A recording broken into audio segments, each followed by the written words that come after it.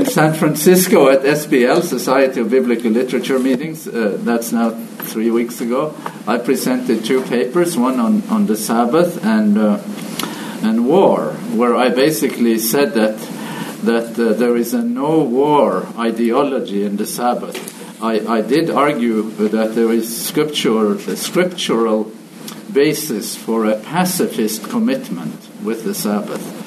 Certainly, if you see the Sabbath in a messianic context, there is no messianic project that will do war. Maybe one can do war for other reasons, but one cannot do war in a messianic context. So I tried to exegete the text primarily in First Maccabees, and then relating it to the book of Daniel and Matthew 24. Pray that your flight may not be in the winter or on the Sabbath. And it was quite a good learning experience for me to develop that perspective, and I have sent it to some of you. Maybe you've looked at it so you can critique it at your leisure. And my other paper was on the priority of theology over Christology in the Gospel of John. If I do not do the works of my Father, do not believe me. But if I do them, believe the works, even if you don't believe in me. That's to prioritize theology over Christology. That's not to say that Christology is unimportant. It's hugely important in the Gospel of John. But when Jesus is pushed, and has his back against the wall, he will tell you what is most important. And what is most important is to know that the way he was and the works he did tells us what God is like. Believe the works, even if you don't believe in me.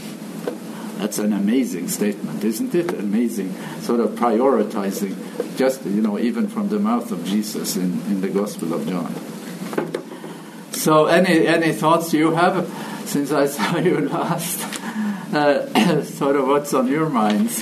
I'm going to try to share some things today on the Sabbath as a reluctant commandment, which is a chapter title in my book on the lost meaning of the seventh day. And why should one consider it? Why should one qualify it? Because the Sabbath is a commandment, but here we are qualifying it to say that it is a commandment that is somewhat reluctant to be seen as that. And there are reasons for that. So I would like to suggest that when we look at the Sabbath, we've done that already to some extent, that the aspect of gift needs to loom larger than the aspect of obligation. And the notion of divine commitment needs to loom larger than the notion of divine commandment. So our working hypothesis now is going to center on the notion of divine commitment and the Sabbath as divine commitment, something God is committed to do and to doing for humans, for the world, for the universe even, and that the commandment aspect must not be allowed to eclipse the commitment aspect. And I think that would sort of set up conceptual, points of reference that we could be intrigued by. Now, before we get into it, let me read this statement from Abraham Joshua Heschel. I think you can say without qualification that the most influential book on the Sabbath written in the 20th century is the book by Abraham Joshua Heschel, the Jewish rabbi who wrote this book, The Sabbath, Its Meaning for Modern Man. It was published in the 50s. And there has been a dialogue between Adventists and Jews through Heschel. I think Heschel came to Loma Linda on some occasions, didn't he? I think Dr. Povansha invited him here. I think he was here. And there is also an influence beyond the Adventist community through Heschel's work, because many people, when they read his take on the Sabbath, they get sort of wistful. You kind of wish you were part of that tradition. You kind of wish you knew what it means to love the Sabbath, to know the blessing of the Sabbath, and so on. So I'd say that his book has in some ways enticed people who are not Sabbatarians, and it has influenced Adventist thought also about the Sabbath. Here is what he says, and I just want to use this as a qualifier for what will follow. To the biblical mind, however, labor is the means toward an end, and the Sabbath as a day of rest, as a day of abstaining from toil, is not for the purpose of recovering one's lost strength and becoming fit for the forthcoming labor. The Sabbath is a day for the sake of life. So let's comment on that before I ruin it and say that there is a labor aspect to it as well. So any comment on that? Do you agree with him? Do you feel sort of is that okay to say that? So it's not, the Sabbath is not with reference to work or rest from work primarily. It's not sort of just to charge the batteries and so on. It is a day. What does he mean by that? The Sabbath is a day for the sake of life. Yes? It's mostly true, but there is still the labor aspect. Yeah. Mostly true. Okay. All right. Other thoughts on it? Yes, there. I think if he had said it's not primarily for the purpose of recovering one's lost strength, I'd feel better about it. But I think for me to go non-stop is not life-giving. I mean, I do need physical rest. It's such a blessing to be commanded to do it. Otherwise, I probably wouldn't, Well, he probably doesn't mean to say that, that there isn't that need for rest. He just doesn't want the Sabbath to be defined with respect to labor. He wants it to be defined on its own terms. And the terms is then that there is a legitimacy to the Sabbath that is not, that doesn't have human labor as its main reference point. Or others of you might wish to comment here. You had a thought? Well, yeah. Just a second. We'll have a microphone here. It's definitely deeper than toil and resting from toil because it's about relationship with God. So the Sabbath is a day for the sake of life. What does that all entail? I mean, it has to do with God. Well, I think that's exactly what has intrigued people who read Heschel, that they hear him say something. Well, what is it I missed out on? That I'm living just a utilitarian life, whatever, sort of seeking, that it is defined on our terms with reference to our labor and so on. And then suddenly he says the Sabbath is a day for the sake of life. And what was it about life that configures the Sabbath into such an intriguing and maybe an enticing practice and an enticing reality? The last sentence then is a rebuke for workaholism. And if I understand what he's saying, it is that the 6 days are for the sake of the Sabbath. He says that in the next sentence. I didn't take it. So you either you remember that he says that, or that is you see it as a sort of whole cloth, because he does say that in the next sentence. That is exactly, he says the Sabbath is not, the other days are subservient to the Sabbath, not the other way around. He says it's for the soul, not just for the body. Yeah, that too. He does say that. So he does, say that there is an inner life. The Sabbath is a promoter of the inner life and the richness of the inner life in ways that is not just cannot be accounted for just with reference to work or even absence of work. I think there's also a parallel possibly with the Adventist Health Study too, and the subset of that study that's looking at the spiritual side of life being so important for longevity, if you will, as well as the blue zones that we've read about, and now there's a new one that follows up on that as where are the happiest places on earth, and Thriving is the title of that book by Dan Buettner. It's interesting to read that. As I read that book, he makes the point that people who are the happiest are those who take time off every week for rest and are communing with each other and frequently eat with family and a lot of social outlets. I thought, there's the Sabbath.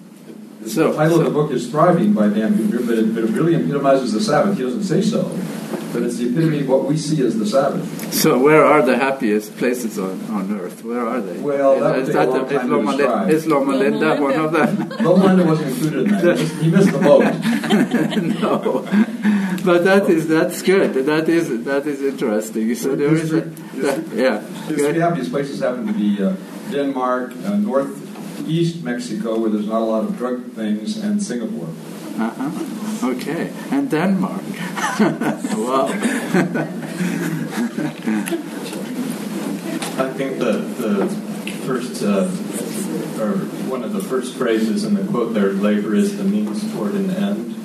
He's describing the relationship between labor and life. And because labor is so dominant in our lives, it's easy for us to make life about labor. And as Jesus said about, man and the Sabbath, you could say, life is not made for labor. Labor is made for life. And so rest is not just to enable labor, but rest is all about what life is all about, and labor is just supporting it. Well, that is you're certainly right that our lives are defined, in the labor dimension. So there is a comment here. Let's see. Just a second. We'll have the microphone. It seems to me that we need to think of the Sabbath as also a way of communicating with God. This is life eternal, that you would know God. So the Sabbath can be thought of as a day that we can try to learn to know God better. Okay, so the Sabbath as a day where we can learn the God better, which again is to emphasize the relational aspect. Now, Maureen Dowd, who's a columnist in the New York Times, she wrote in her column this week. She was referring to a Swiss, I think a Swiss philosopher or something. I have heard his name. I have not read anything by him. I think his name is Max Picard. He says that there is nothing that is more characteristic of modern life. Nothing has changed as much in modern life as the loss of silence. The loss of silence. That is modernity. That captures the characteristics of modernity more than anything else. The loss of silence. And the Sabbath certainly would belong to that kind of sort of attuning, and it is attuned to silence in ways that should also make us maybe have a sense of loss of which the Sabbath is a part. Well, we need to go on because now the Sabbath is a day for the sake of life, and here is a text about life from Exodus chapter 2, verses 23 to 25. Maybe we can have one of you read it from the audience. Let's have a volunteer to read Exodus, a picture of life for the Israelites in Egypt. The Israelites groaned under their slavery and cried out. Out of the slavery their cry for help rose up to God. God heard their groaning, and God remembered his covenant with Abraham, Isaac, and Jacob. God looked upon the Israelites, and God noted and took notice of them. So this is the life of the Israelites, and what kind of life is it? The Sabbath is a day for the sake of life. And here, what do you see here in this text from Exodus? Cried out for help. Life isn't very good. What else can we say? What is it about life that isn't so good here? Labor. That human life has been reduced to just mere instrumentality, isn't it? Mm-hmm. That you're a mere instrument. You are not a human being. There is and of course there is, hard labor. There is loss of control of your own reality, your own time. The terms of your own existence have been taken away from you. So it's loss of control, loss of autonomy. You might also, in some ways, say. I guess the way I want to say that is they're slaves and they're not free. Yeah, they are slaves. So they are just mere instruments to the Egyptians. And then let's read this one. Then there is this conversation between God and Moses in Exodus chapter 3, verses 7 and 8. Let's have that one. Let's read that one too. Exodus 3, 7 and 8. Jeff. Then the Lord said, I have observed the misery of my people who are in Egypt. I have heard their cry on account of their taskmasters. Indeed, I know their sufferings, and I have come down to deliver them from the Egyptians, and to bring them out of that land to a good and broad land, a land flowing with milk and honey. So here we see God taking note of people who are enslaved.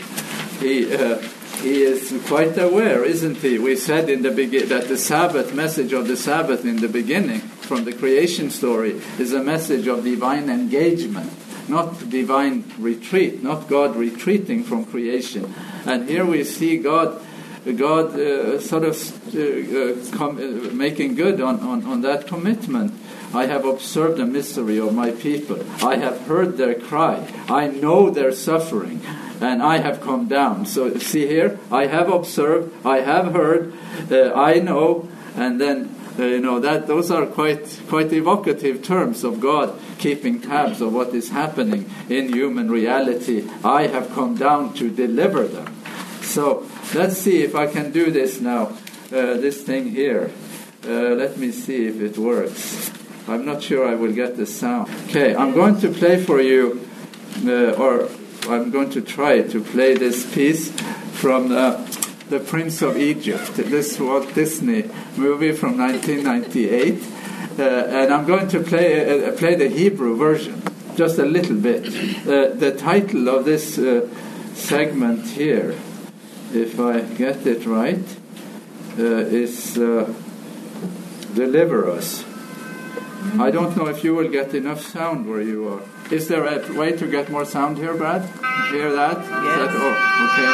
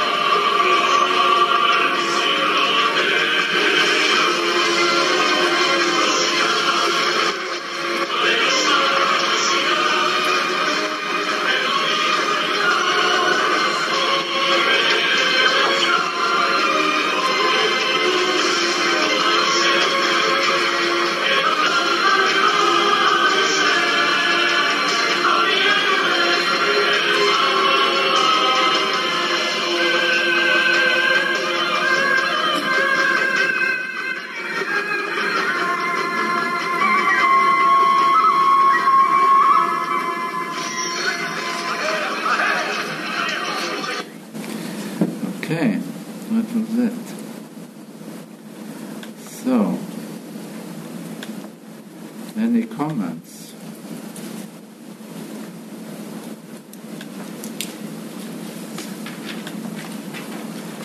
Any comments? Most of you had seen it before, hadn't you? You haven't seen this movie? Well, I saw it in Norway many years ago. I think it was released initially in 1998. And I, whatever you make of it, but I was really, really touched by that scene. The song there is "Deliver Us, Deliver Us," and I thought that was not a bad representation. That's kind of how I have depicted slavery. Human beings reduced to mere instruments. And you see, when they pull at the ropes there, what is it that comes up when they pull at the ropes there and you see this enormous human figure? What is it? That's the Israelites living for the aggrandizement of their Egyptian rulers. It is life under the iron heel of man, if I may say it. And I say it, I do. That is not sexist language here. I mean it as man. Life under the iron heel of man. And then God intervenes. And the Sabbath is part of that intervention project. And it does get perspective, doesn't it? It does give us some perspective when you see it against that kind of human reality, doesn't it? Is not that a great project of liberation, of liberty from slavery? And that is what slavery is, 24/7. And did you see that old man? What were they doing to the old man in the cartoon here? You saw that old man, that hand coming up there, and they pulled him up, and what did they do?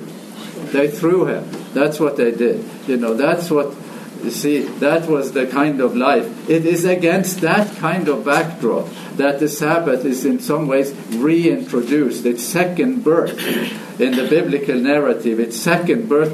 So there is a reference to labor here. It has some reference to labor, obviously, even as we will not disagree very much with Abraham Joshua Heschel that the Sabbath is a day for the sake of life.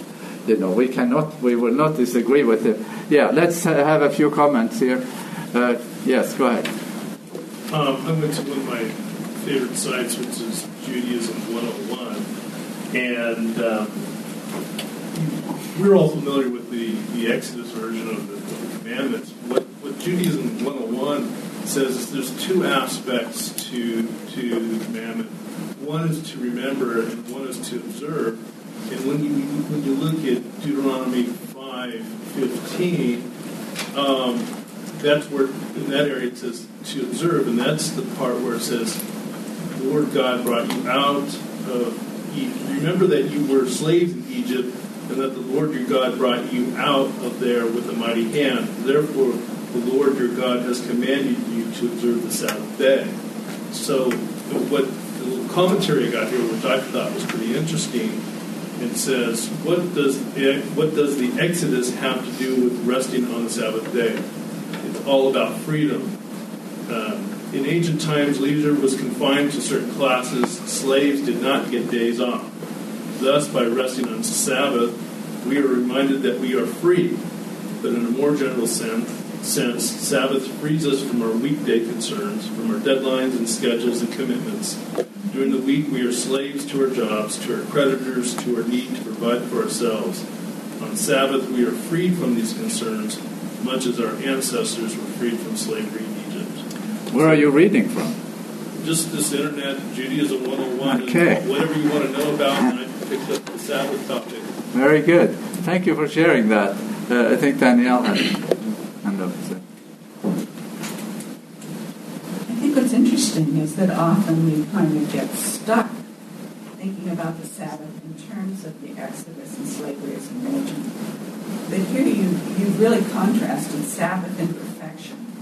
And Sabbath, probably in a world that was so degraded that they reduced humans to machines, basically. And yet, in both instances, Sabbath speaks. Yeah.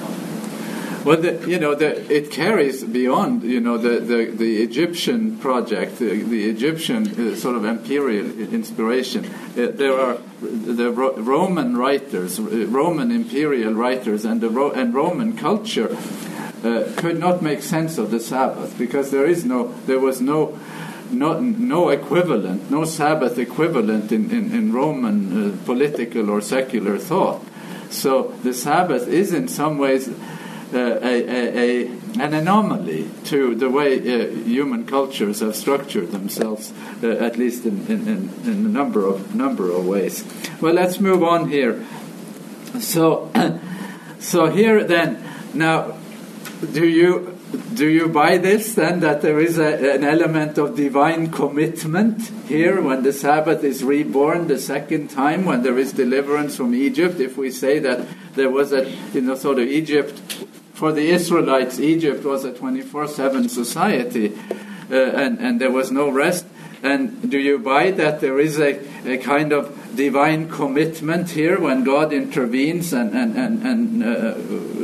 wants to change the terms for this people? I think you could make that, and I wish we could have done Exodus 16 in more detail. I just want to highlight this feature in Exodus 16 before the Ten Commandments are given. So you have verse 23, where you have the miracle of the manna. I will assume that most of us are familiar with that story. There is food coming down on the ground to be collected every day, and then if you try to store it, it doesn't store. There is no refrigeration in those days. Maybe one could have stored it now. We would have done better. Who knows? and then there is also a relativization of effort in the Sabbath in that way it is structured. How is effort relativized with respect to labor through the week, during the week in Exodus 16? Go ahead. Well, I think that the Sabbath is so big, and I think in the reintroduction it's just another aspect of the Sabbath that's brought out, which happens to be labor, because they came out of this 7-day-a-week slavery. So the emphasis at this part of Sabbath, where you're going to hear about, is the labor aspect to make sure that they knew that you don't work. But I don't think that's the total picture, and I think every time we see another part of the Sabbath, it's just another aspect of it, of which may be emphasizing for to make the point at the time. But that's not bad if the Sabbath is sensitive to context. No. If it is sensitive to human context, if it has in it the ability to fit needs, whatever they may be, creation story, Exodus story, there is human reality. And does the Sabbath fit human reality? Does it resonate with human reality? And that's what we're seeing here. Now, how is labor relativized? The value of labor is relativized in that story. Those who gathered much had no excess, and those who gathered little had no lack. That is socioeconomically disastrous. But the Sabbath is part of a project there that in some way speaks to that. Those who gathered little had no lack, those who gathered lot didn't have too much. Where do you get that? No, I'm not going to discuss that one. I just wanted to assert it and hurry on. Yes, Daniel. Also, though, I wonder if the way this was shaped, because earlier in the chapter, the Israelites were complaining, if only we had died by the Lord's hand in Egypt. There we sat around pots of meat and ate all the food we wanted. That is hard to believe that people in slavery had pots of meat, and ate all they wanted. Yeah, that is of course very intriguing. So what was there, that reality? Because we have both sides of it. We have the reality that in Egypt they groan and they ask for, help. They, like the song in this movie says, "Deliver us." That's what they're singing, and that seems to be objective. That they actually did have, that it was a terrible time and that God sees it and wants to help them and to deliver them. And then as they walk, in the Exodus experience, they seem to remember Egypt as not too bad. That it is the Exodus experience itself that seems to challenge them. So how do you do that? Now, how do you remember your own story? How do you remember your own reality? How do you tell your own reality? What was reality? What is your reality? How do we tell our own story? So anyway, it's tempting for me to go into that, but I think I will desist. Let's read these verses. This is what the Lord has commanded. Tomorrow is a day. Exodus 16:23. Tomorrow is a day of solemn rest, a holy Sabbath to the Lord. Bake what you want to bake and boil what you want to boil. And all that is left over put aside to be kept until morning. That's a different routine for the Sabbath.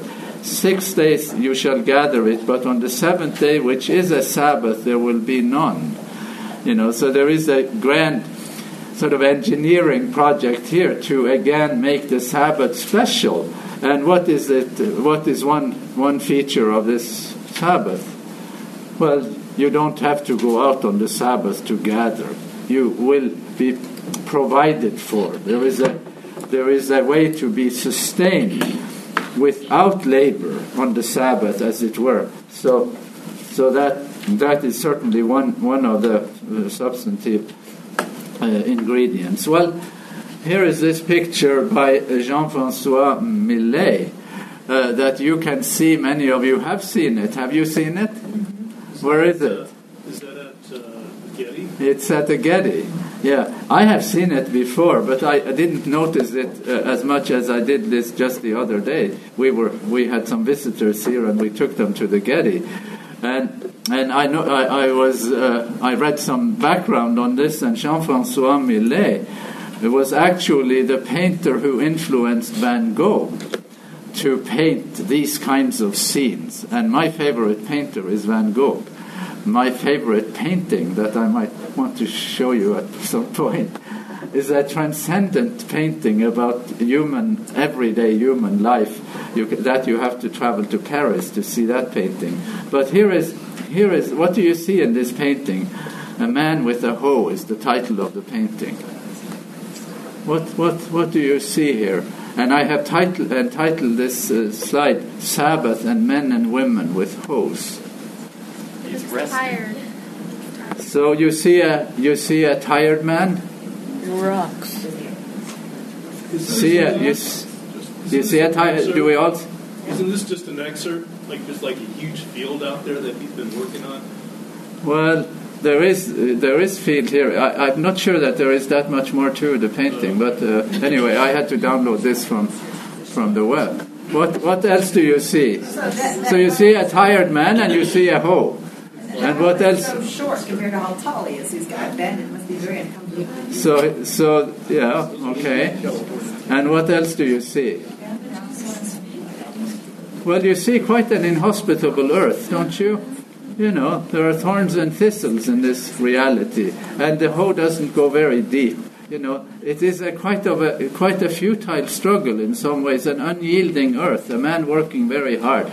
Well, it is to such a man, it is to such a woman that the Sabbath offers something that it may not offer us who do not feel similarly vexed, who are not similarly challenged by, how to just subsistence, just sustenance. And the Sabbath seems in a peculiar way to be sensitive to the needs of men and women with hoes. Would you agree with that? That is biblical. That is not some socialism from Norway. Harvey. In the initial instruction to Adam and Eve, they were to dress and keep the garden. Genesis 3, it's now by the sweat of their brow. Yes. Labor is redefined. Yes. Exactly. It's being taken to an extreme here. Yeah. But it's interesting as we look at the end of time and the role of Sabbath again, it's not the hull that's the labor. It's the insane workaholism that consumes and destroys people, for which Sabbath becomes the hope. And so it's not just a day. No. So there are other aspects, and again we will have to, we will contend for the idea that the Sabbath is adaptable, or it speaks to human reality in that side, whichever. So we have a comment here too. I was just wondering, do you think this is the reason God sent His people to Egypt in the beginning, to realize their need? That there was a pedagogical project for sending them to Egypt, because there was a need to sort of teach them a need and sort of make that impress that on them. That's possible. Somebody has written an interesting essay about why the Israelites went to Egypt as a sort of payback to Hagar for Hagar's expulsion. Hagar, we quitted is the title of this essay. It's a very interesting essay. So there are other plot constructs that you could do for why they went down to Egypt. What you're suggesting, it could be one of them. Well, commitment versus commandment here. Let's read Deuteronomy, and now we are going to change perspective a little bit, because there are a couple of things that I have wanted to share here for some time, and we always run out of time. Let's see if we can get to it today. 6 days you shall labor and do all your work, but the seventh day is the Sabbath of the Lord your God. You shall not do any work, you or your son or your daughter, for your male or female slave, for your ox or your donkey or any of your livestock, for the resident alien in your towns, so that your male and female slave may rest as well as you. Remember that you were a slave in the land of Egypt, and the Lord your God brought you out from there with a mighty hand and an outstretched arm. Therefore the Lord your God commanded you to keep the Sabbath day. Thank you, Michael. So, any comment here? Is there divine commandment here? And this is the Ten Commandments. This is the second version in Deuteronomy 5. Is there divine commandment here? Let's have the comment, and then Michael. One comment that struck me when I was reading this earlier today was the difference, at least in the translation of Deuteronomy 5, compared to what I remember. And when we read it the way we remember it, which is the Sabbath of the Lord our God, and yet in Deuteronomy it's the Sabbath to the Lord our God. Yeah. And I think that changes what the Sabbath is. It's not something of God. It's something we do to God or for God. Okay. All right. So that would be put the accent of commandment more, would it? I think this takes the accent. I think this takes the accent away from commandment. It takes the accent away from commandment to God instead of God's. That's imposed upon us. But the sort of narration that is here, what is it? There is a specification of especially the ones that are the weaker ones. Your male or female slave, your ox or your donkey, or any of your livestock. What is going on here? This is down to minutiae in terms of the household, and it's part of it, and the resident alien in your towns, and so that your male and female slave may rest as well as you. Isn't that quite conspicuous in terms of sensitivity to the weaker ones, to the needier ones? The Sabbath is interested in that. And then the remembrance clause, remember that you were a slave in the land of Egypt and that the Lord brought you out. So it seems to me we could make the case that what is highlighted here in this Deuteronomic version of the Ten Commandments is divine commitment. Certainly the divine commitment, God's caring, God's commitment, this seems conspicuous here.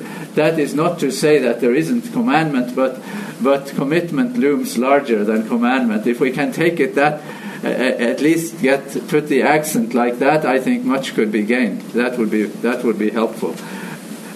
Let me share a couple of statements here from Patrick Miller's chapter in the book there is a book called Ten Commandments, Reciprocity of Faithfulness.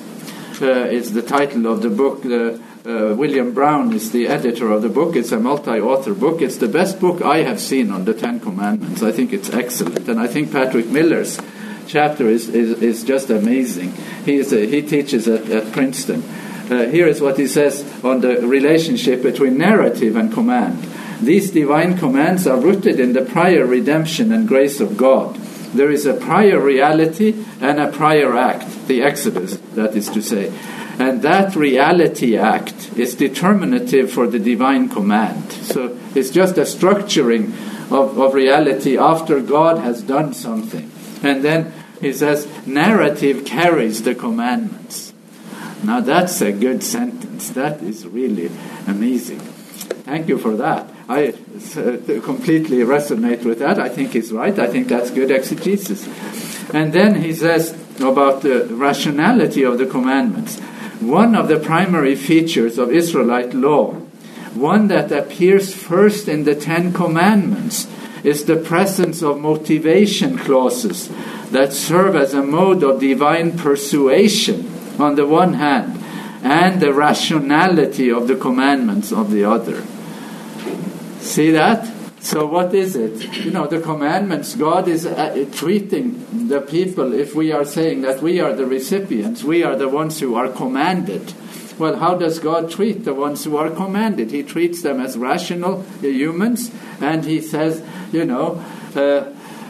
my way or the highway. Does he say that? No, he doesn't say that. He uses persuasion. He engages us, rationally to win our assent, and not just our behavior and obedience. And you can see that all these Sabbath texts, Genesis 2:2, Exodus 20:11, this makes the Sabbath a commandment that is replete with reasons. It's rooted. There is an explanation for it. You agree with me, or am I losing you here? You see that there is a therefore here. There is a therefore there. There is a narratival framework to it. The story of creation, the story of the Exodus. These are the reasons for the Sabbath. So there is, and which commandment is most? Which commandment is most? Where is there the largest part of explanation with regard to the commandments? The fourth commandment. The other commandments are not explained or sort of reasoned out quite to the same extent. It's also the longest of the commandments.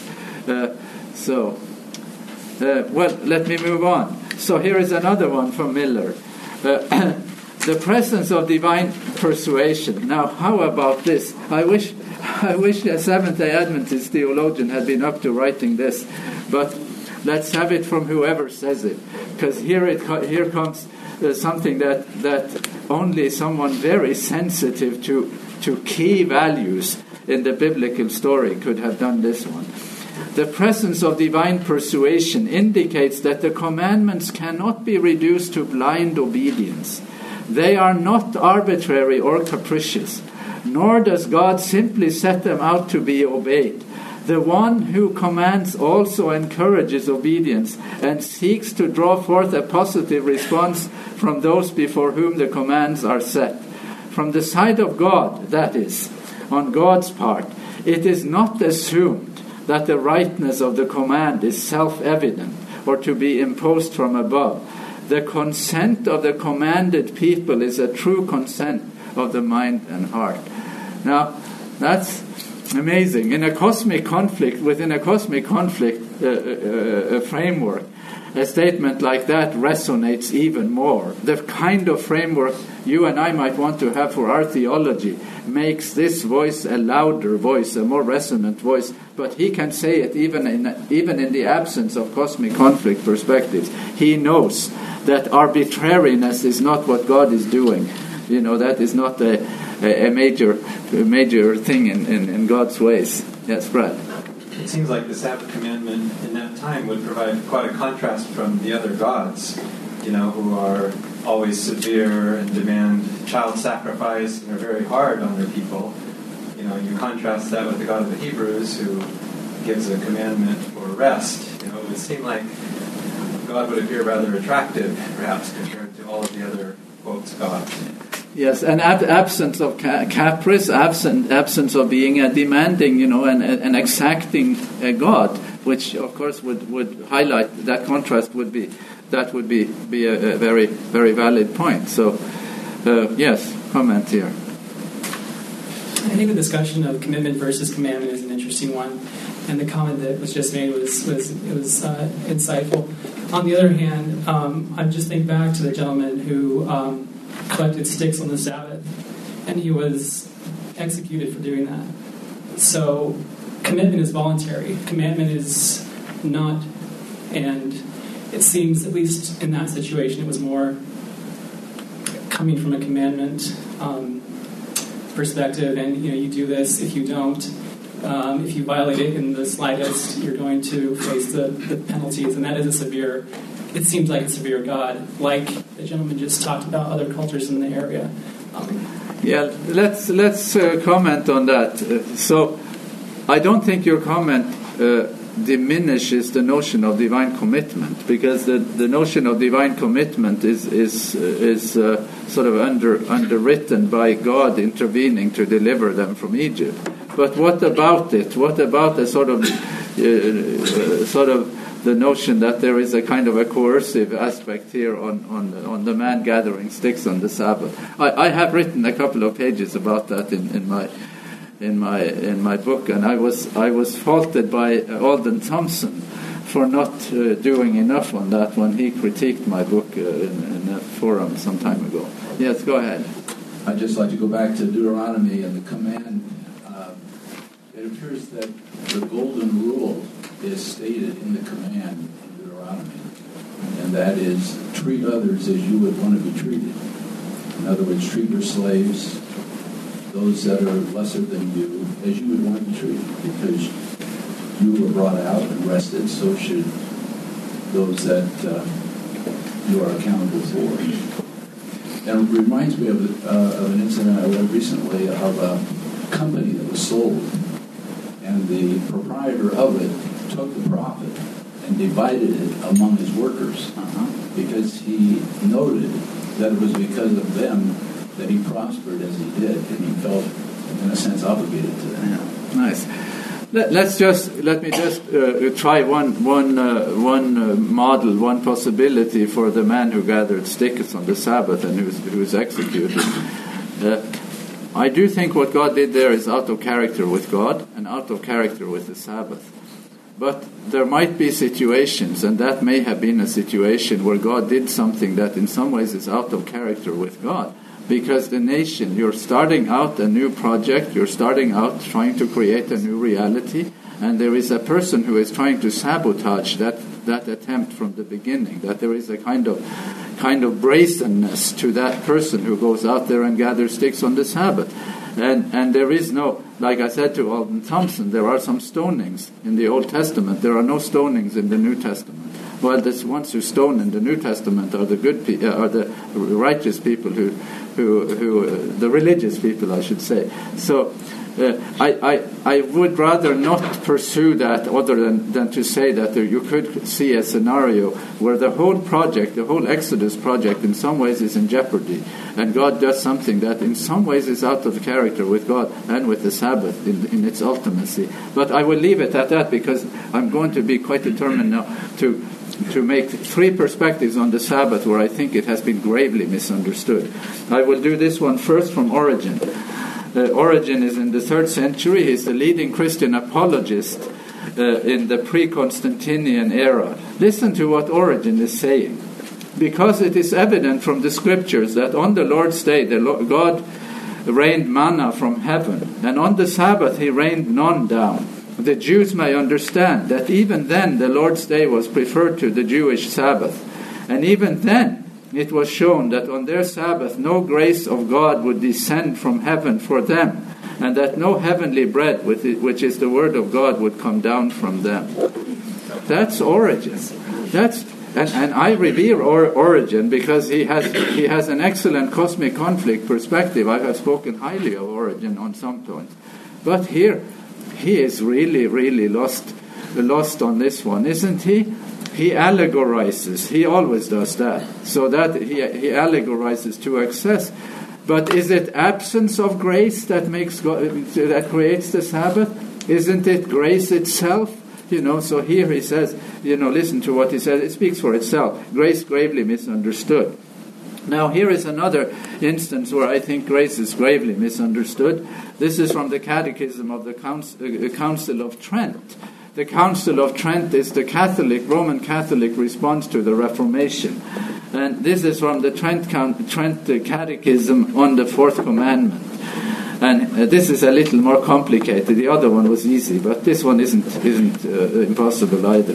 The point of difference between the Sabbath commandment and the other commandments is evident. He says, the other commandments of the Decalogue are precepts of the natural law, obligatory at all times and unalterable, and hence, after the abrogation of the law of Moses, all the commandments contained in the 2 tablets are observed by Christians, not, however, because their observance is commanded by Moses, but because they accord with the law of nature and are enforced by its dictate. We are not instructed by the natural law to worship God on the Sabbath rather than on any other day. Is that true? Any comments on that one? That is true.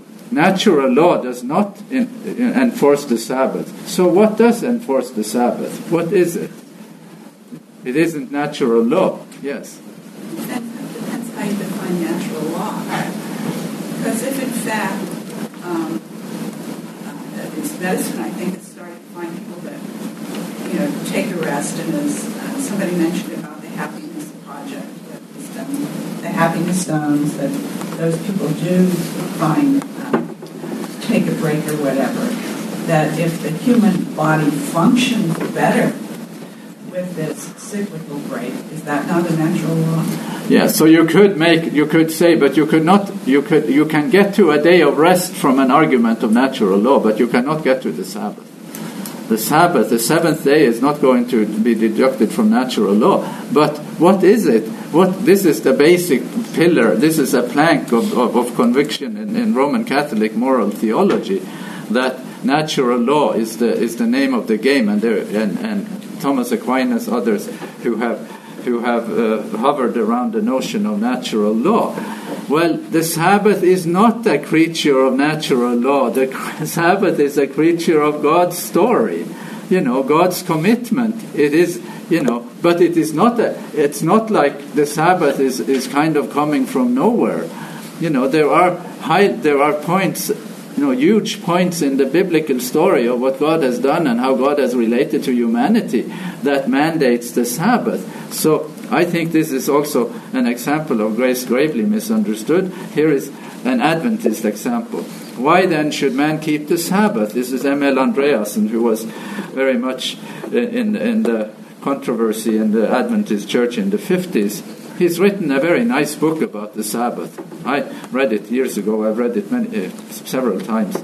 And I rather liked it, and I was quite taken in by this argument in my younger years, and now I have walked away from it completely. Here is what he says. Why then should a man keep the Sabbath? To the Christian there is only one reason and no other, but that reason is enough. God has spoken. The Sabbath commandment rests definitely and solely on a thus says the Lord, and has no ground in nature as such.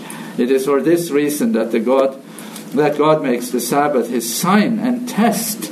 What is he leading up to? He's leading up to the Sabbath primarily as commandment, primarily as test, and as test because of its arbitrariness. Listen to what this man says. This is in the most sort of scholarly book about the Sabbath written by Adventists before I wrote my book, if I may say so. But this book is even more scholarly. So forget it. In an arbitrary manner, God appointed, I'm quoting a theologian in our ranks now. In an arbitrary manner, God appointed that on the seventh day we should come to rest with his creation in a particular way.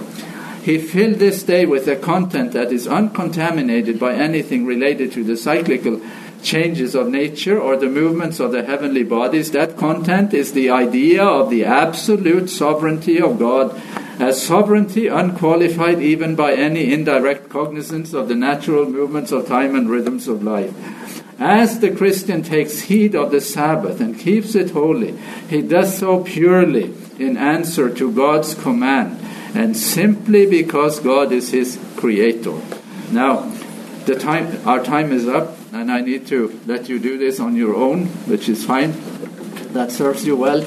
I will not. I have taken out some of the statements there, and I would like you to. You can do this and see if you can find some other way of saying what the essential, sort of the theological DNA of the Sabbath is, other than this way of highlighting arbitrariness. It would be quite detrimental to Adventist theology if the Sabbath is seen as an arbitrary element. My claim in the book is that if you make that argument, you might win the battle for the Sabbath. It has been quite an effective argument, actually, in Adventist evangelism. You might win the battle for the Sabbath, but you will lose the war over the character of God. That is the risk of that. So try your hand at this. The next session here will be, we will not have a meeting next time, but I will, rain or shine, I'll be here, God willing, on the 24th, because the text in Isaiah 56 is such a wonderful Christmas text, and it kind of aligns the Sabbath with the message of Christmas. So I hope I'll see some of you here at least on the 24th. Thank you very much.